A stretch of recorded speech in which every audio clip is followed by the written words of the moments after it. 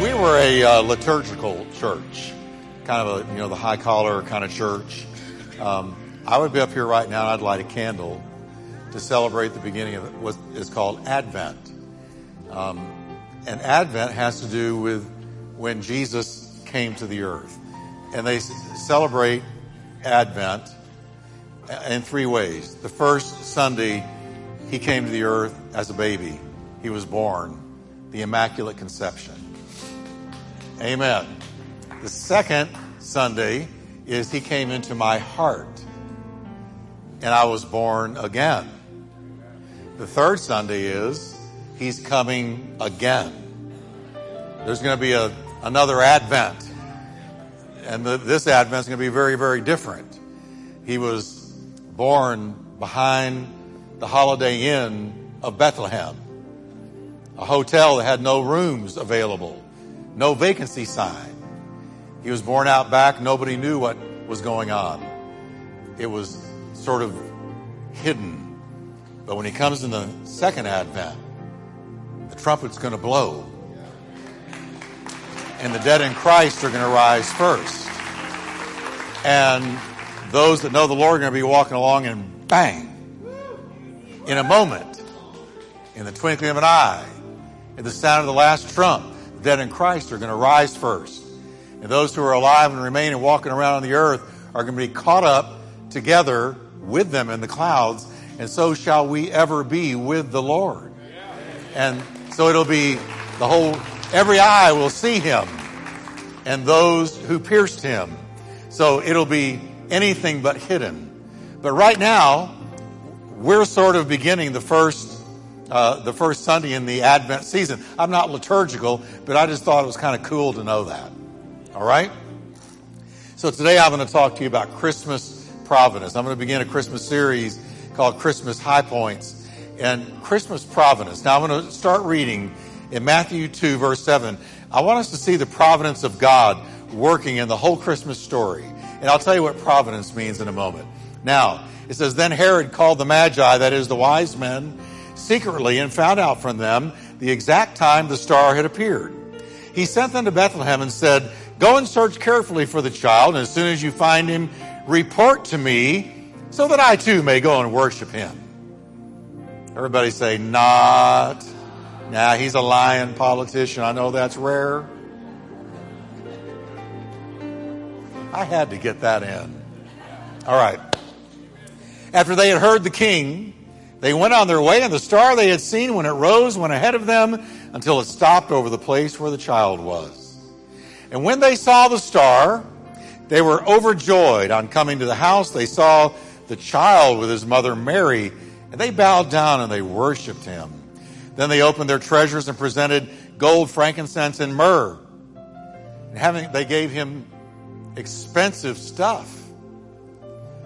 And having been warned in a dream not to go back to Herod, they returned to their country by another route. And when they had gone, an angel of the Lord appeared to Joseph in a dream. Get up, he said, take the child and his mother and escape to Egypt. Stay there until I tell you, because Herod is going to search for the child to kill him. So he got up, he took the child in the middle of the night, got his mother, and left for Egypt, where he stayed until the death of Herod. And so was fulfilled what the Lord had said through the prophet, out of Egypt I called my son. Verse 16, when Herod realized he had been outwitted by the Magi, he was furious, and he gave orders to kill all the boys in Bethlehem and its vicinity, so all the outlying areas as well, in accordance with the time he had learned from the Magi. Then what was said through the prophet Jeremiah was fulfilled. Jeremiah predicted, a voice is heard in Ramah, weeping and great mourning. Rachel, representing the mothers of Israel, weeping for her children, refusing to be comforted because they aren't anymore. Let's end there. Father, we just thank you for your word. Help us to see the providence of God today in the coming of Jesus. And we thank you that God so loved the world, he gave his only begotten Son. And we thank you for your Son today. In Jesus' name, amen. God bless you. Thank you. You can be seated. Now, here we have what can only be described the dark side to the Christmas story. There is a dark side to it. It's about a man, Herod, who tried to destroy Christmas. Sort of the original Grinch, right?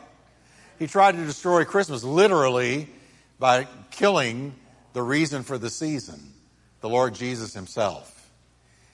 He didn't succeed, thank God. Now you read this story. Now here's this story of Rachel weeping for her children because they aren't anymore. You go, why is that tucked right into the middle of the greatest story ever told? Because it's the dark side to Christmas.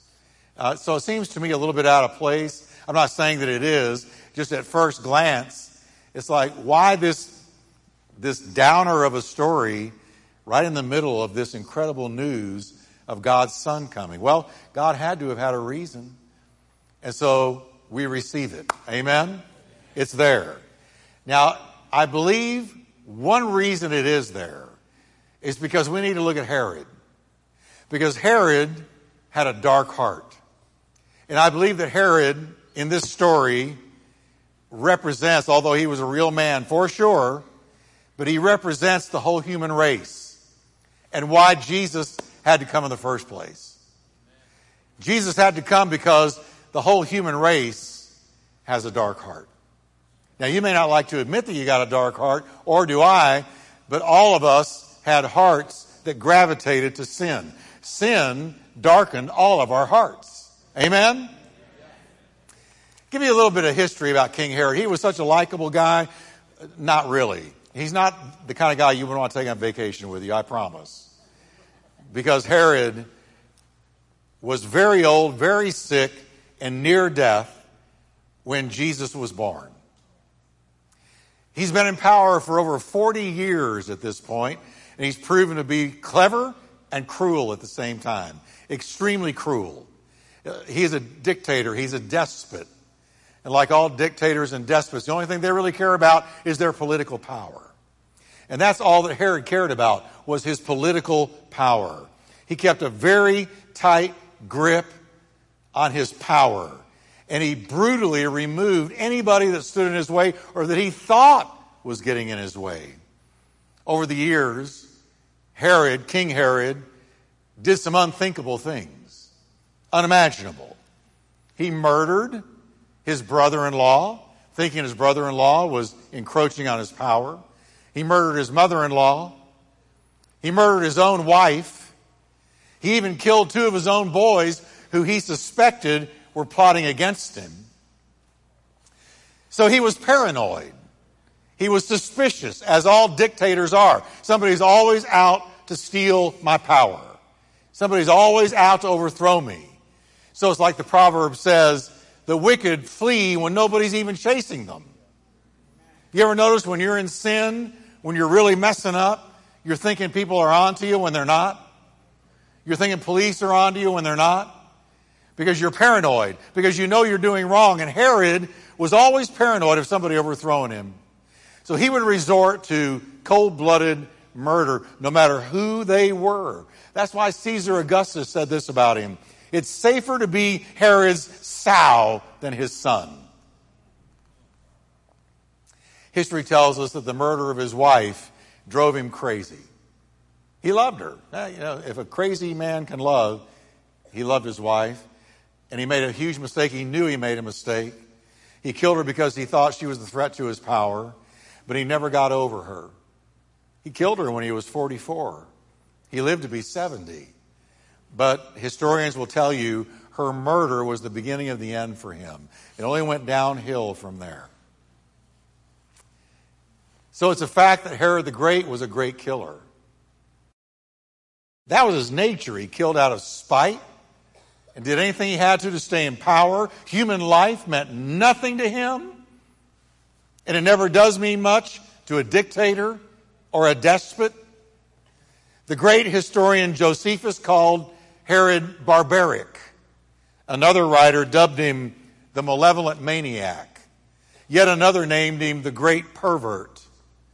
Bottom line, killing was what Herod did best. So it wasn't any big deal to Herod, thinking that the Christ child that he had heard about from these wise men was a threat to his power.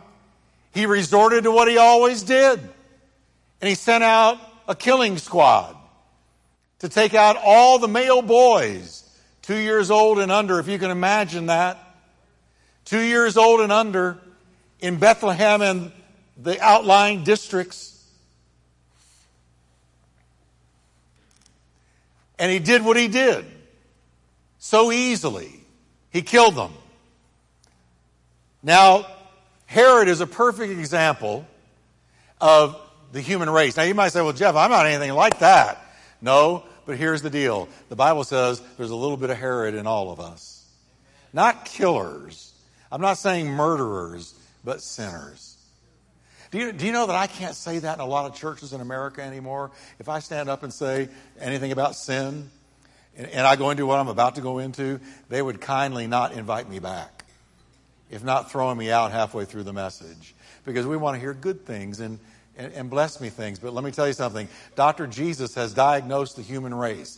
And Dr. Jesus has let us know that the human race has a high fever and that we are sick and we need a healer and we need a savior and we need a deliverer. And that's why he came.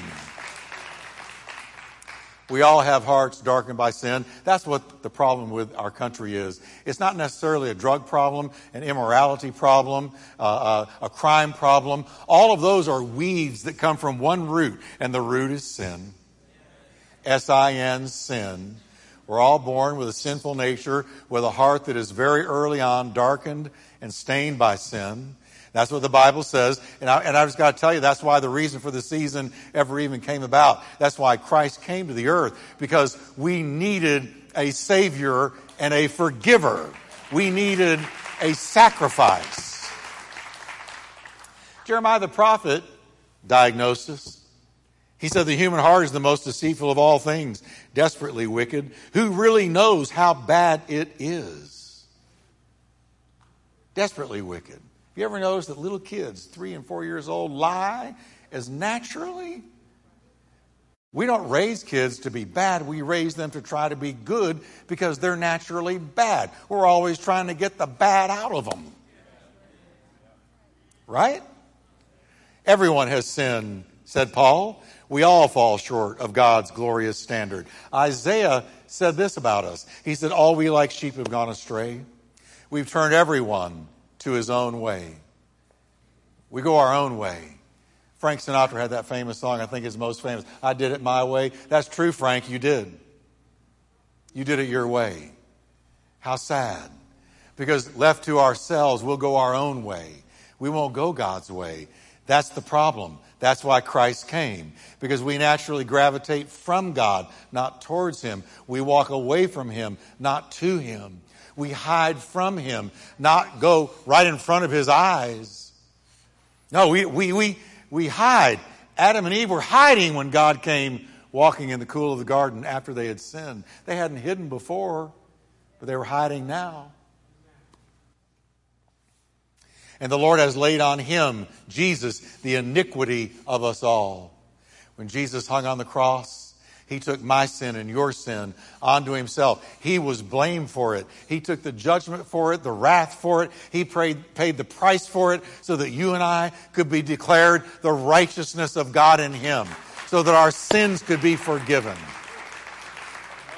And that's why the little bitty baby Jesus was born in a manger.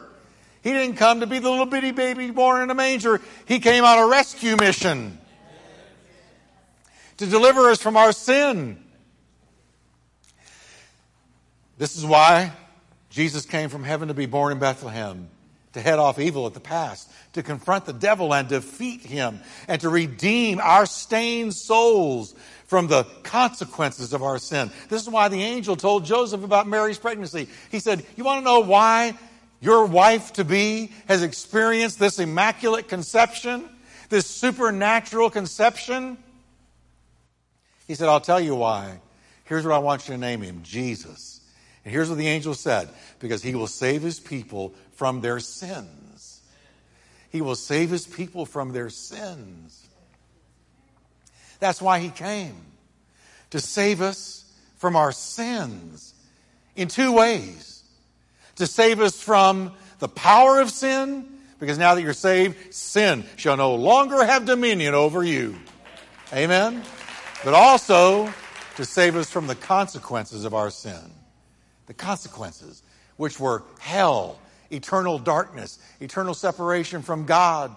So Jesus came to deliver us and bring us from death into life, lost into found, blind into sight, hell into heaven. That's why he came. So Herod's dark heart illustrates the entire human race. I wish I could go on CBS, NBC, ABC, CNN, MSNBC, and Fox, and all of them. And I wish I could just look right in the camera one time and say, God so loved the entire world that he gave his only begotten Son. He loved the entire world. Black, white, yellow, red, brown, rich, poor, happy, sad. He came for the entire human race. He so loved the entire world and every human in it that he gave his only begotten Son, that whoever places faith on him would not perish, but have everlasting, eternal life. I can't, but I can tell this one. And I just told this one. And I'm going to tell the whole country through radio that God so loved the world. That's the good news. Isn't that good news? God so loved us. I love the word. He so loved us. He gave his only Son. He couldn't help it. He loved you so much. See, you think he's against you because you've messed up. Let me tell you something. Your mess up can't destroy God's love for you. He loves you today. He loves me today. I'm so thankful that I'm loved today by him. Are you thankful you're loved by God? God is love. Amen. So we see a dark heart representing the whole human race. And then we see a protecting providence in this story. Now, when I say providence, here's what I mean. That God is in control of every detail in the entire universe. God is in control. That's providence. That's sovereignty. It means that nothing happens that God doesn't either do or allow. Nothing. Jesus said, not even one sparrow can fall to the ground without your Father knowing it. He's aware of it. Picture a little sparrow, lonely. He's in a forest, deep in the forest. There's no human beings around. There he is. He's lived a little while. He no longer has the strength to forage for food. So he drops from the branch to the ground. And he dies. Not a human sees him. Nothing is aware of it. He dies alone in the forest. But Jesus said, God sees it. And God was with him. God was with him. That's how much God cares. You say, well, I'm not that important. You're more important than a sparrow that falls to the ground. So God cares when you hurt. God cares when you're perplexed. God cares when you're confused. God cares when you want to walk away and give up. When you want to put up the white flag. When you don't have strength to put one foot in front of another. When you're struggling against some sin. You think God's against you because of that. But he's not. If God be for us, who can be against us? He's for you. So God's sovereignty allows that little sparrow to go to the ground and die. And God is with that little sparrow. So he's with you, and he knows what you need before you even ask him. Amen. And we see his protective providence overseeing the entire arrival of Jesus. For instance, Matthew chapter 2, verses 12 to 23 mentions 4 separate protective dreams from God. The first dream warns the wise men, get out of Dodge, return another way. Don't go back the way you came because Herod's tracking you Go another way. And God saved the life of the wise men. The second dream warns Joseph and Mary to get up and flee to Egypt in the dead of night. And the protective providence of God protected his only son. The third dream instructs them to return to Israel after Herod's death. And the fourth dream warns them not to go back to Bethlehem, so they instead went to Nazareth. Now here's the cool thing. 3 out of 4 of those dreams were fulfilled prophecies. The first one, verse 15, shows that our Lord's stay in Egypt fulfills Hosea 11, verse 1. Read Hosea 11:1. Out of Egypt I called my son. The second one in verse 18 connects the weeping of the mothers of Bethlehem with Jeremiah's prophecy in chapter 31:15. The writer of the account links Jeremiah's prophecy to it. It is Jeremiah's fulfilled prophecy, and he prophesied it centuries before the event. The third one in verse 23 fulfills Judges 13 verse 5, telling us that even the choice of a home in Nazareth was part of God's plan from the beginning, that Jesus would be called a Nazarene. See, Joseph just thought it was his idea. He said, the angel told me don't to go to Bethlehem, but the angel didn't tell him to go to Nazareth. He just said don't go to Bethlehem. But Joseph said, well, then we'll go to Nazareth. He thought it was just his good idea, but it was actually a God idea disguised as a good idea. Because God was ordering his steps when he did not even know it. And that's providence and that's sovereignty. Because you see, sometimes the steps of a good man, the steps of a good woman are ordered by the Lord when you and I don't even know it. We don't even know it. But if you're the Lord's and you belong to him, he guides you right when you think you've had a good idea. It was a God idea because he's working out his plan for your life. And he's going to order your steps. He's going to order your way. He's going to guide you when you don't even know it. The steps of a good man or woman are ordered by the Lord. He delights in his way. Though he fall, he shall not be utterly cast down, for the Lord upholds him with his hand. Amen. Amen. Herod killed every baby that he could find, but the one baby he really wanted to kill, he didn't get to because of protective providence. See, you can't die until your time comes. Can I say that again? If you're God's child, you can't die until his time for you comes. You are invincible until his time comes. And don't be arrogant about it, but be humbled by it because God protects his own. Amen?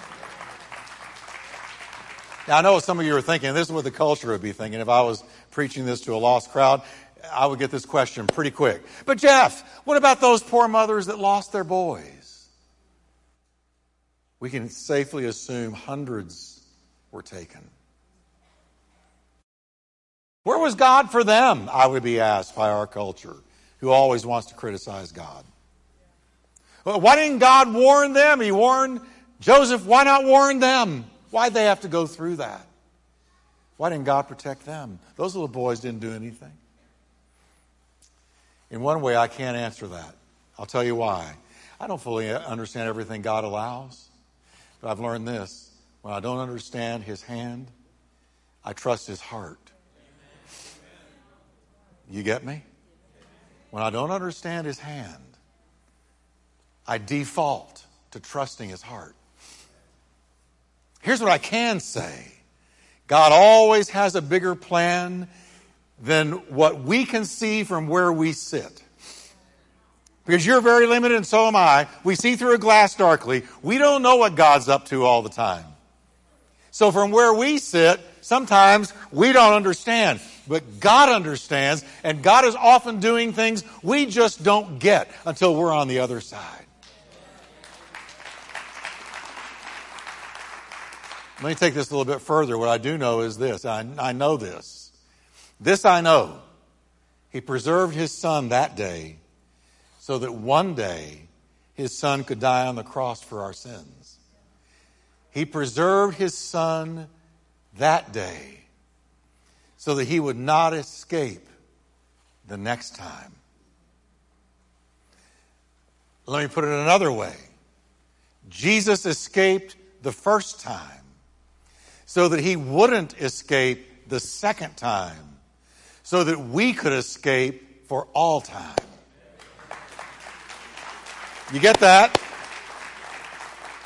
I'm going to say that again. That's good. You ready? Jesus escaped the first time so that he wouldn't escape the second time, so that we would escape for all time. Now listen, the Bible says, in the fullness of time, Jesus was born. And at just the right time, he died for the ungodly. So I don't understand why God didn't intervene for those boys, but I do know this. He preserved his son so that I could live for all time. And the rest I leave in his hands. Amen? Some things in your life and mine, you got to leave with God. I have a file cabinet. I've talked to you about this. I have a file cabinet in my mind, and it's got a little label on it, and it says things I don't understand. It's grown through the years. See, I can not understand some things, but it doesn't affect my faith. Because how can I understand everything? I've told you about my dogs. Yesterday I had a little thing that happened, and I thought, that'll illustrate. Here's the deal. My dog loves to catch a ball. My dog thinks that I was put on earth to throw the ball, and he believes he was put on earth to catch the ball. And he doesn't care if I don't want to do it.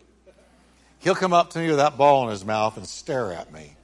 And they have a stare that gets to you. I said, quit looking at me. Quit staring at me. I get it. You want to go throw the ball. But there he sits like a frozen statue with the ball in his mouth. Now, here's the deal. I said to him, his name's Harley. Harley? He's a Belgian shepherd. Harley, I can't take you out because it's raining.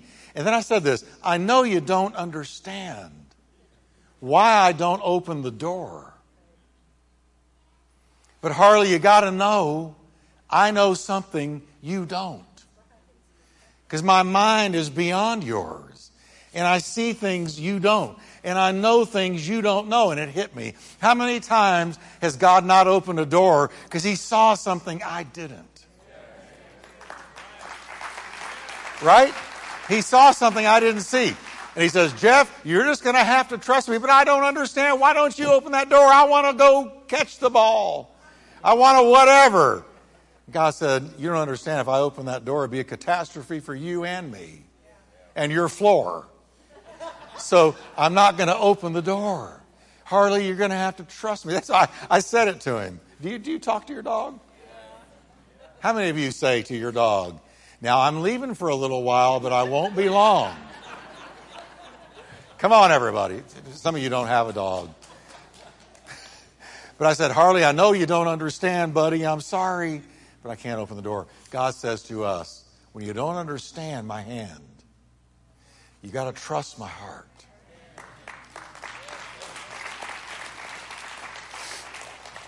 So you have a dark heart. You have God's providence.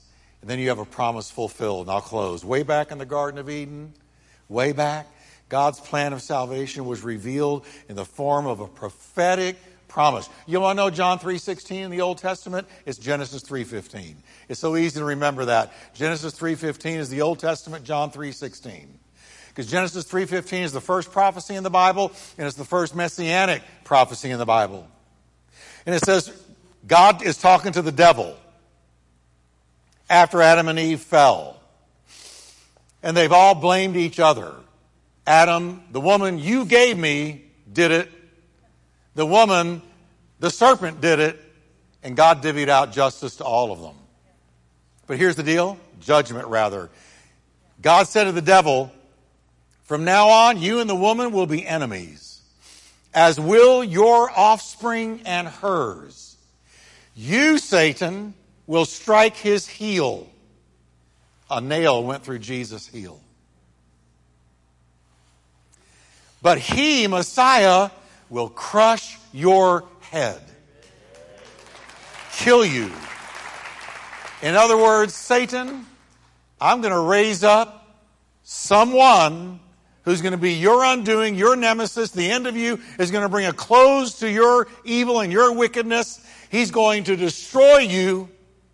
And it was a prophetic promise all the way back in Genesis 3:15.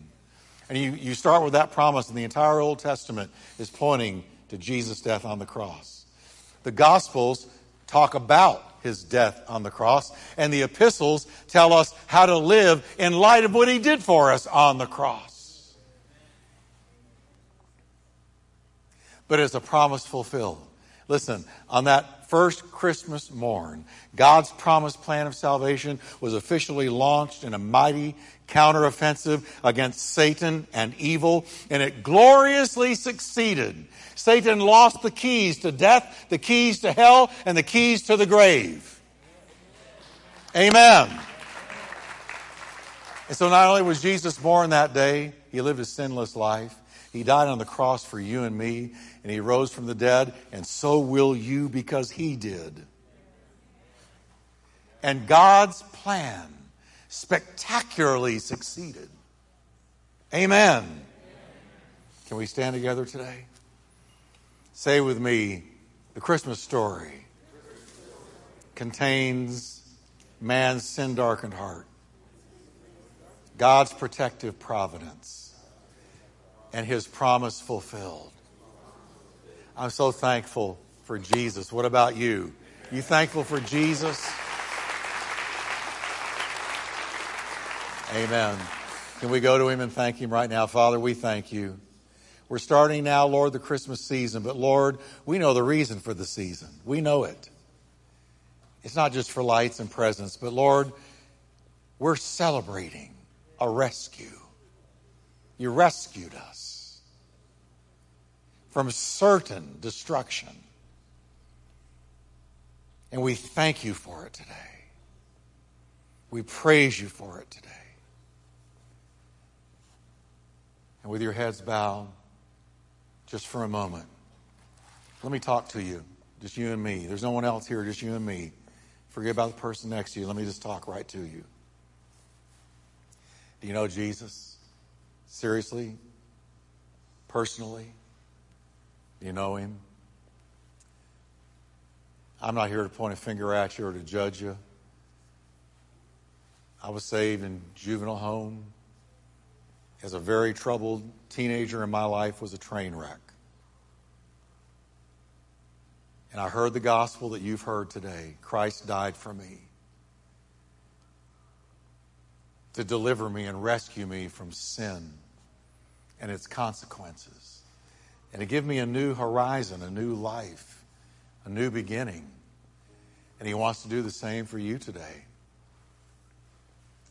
And I want to say a prayer. I'm going to pray a simple prayer. And if you need to pray it with me, if you've got a question mark in your mind, if you wonder at all whether or not you truly know him, I would not, listen, if it was just me, I wouldn't get on I-35. I wouldn't go out of the building until I had the most important question in my whole lifetime answered. I do know Jesus personally. He loves you, and he wants to give you a new beginning, and only he can do that. So I'm going to pray a simple prayer.